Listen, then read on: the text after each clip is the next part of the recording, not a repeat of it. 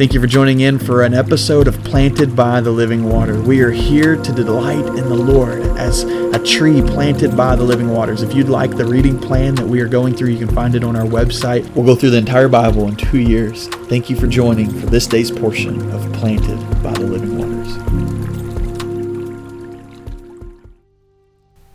Psalm 24, verse 4 says, "The one who has clean hands and a pure heart, who has not appealed to what is false, and who has not sworn deceitfully, he will receive blessing from the Lord and righteousness from the God of his salvation. Such is the generation of those who inquire of him, who seek the face of God of Jacob." And I read that thinking about just what we talked about on Sunday and the blessing of having a pure heart and a pure home and building pure homes. And it says the one who has clean hands and a pure heart, who doesn't give to the things that are false or deceitful, says he'll receive a blessing from the Lord.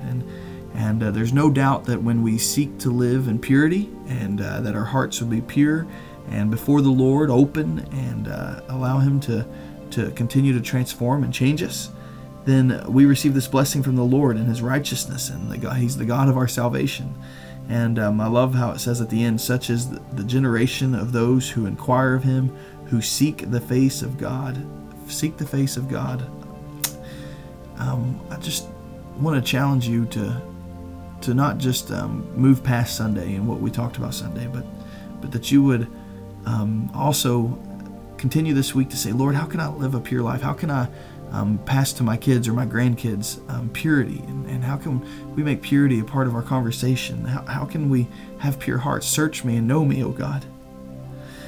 Lord, we desire your blessings, but more than that, we desire you.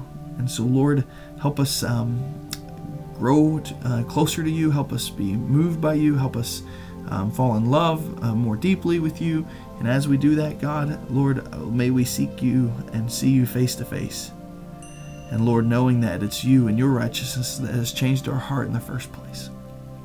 And so, would you just pray with me? Father, we love you. We love you, God, and thank you for changing our heart. Thank you for changing our hearts to desire you and desire the things of you.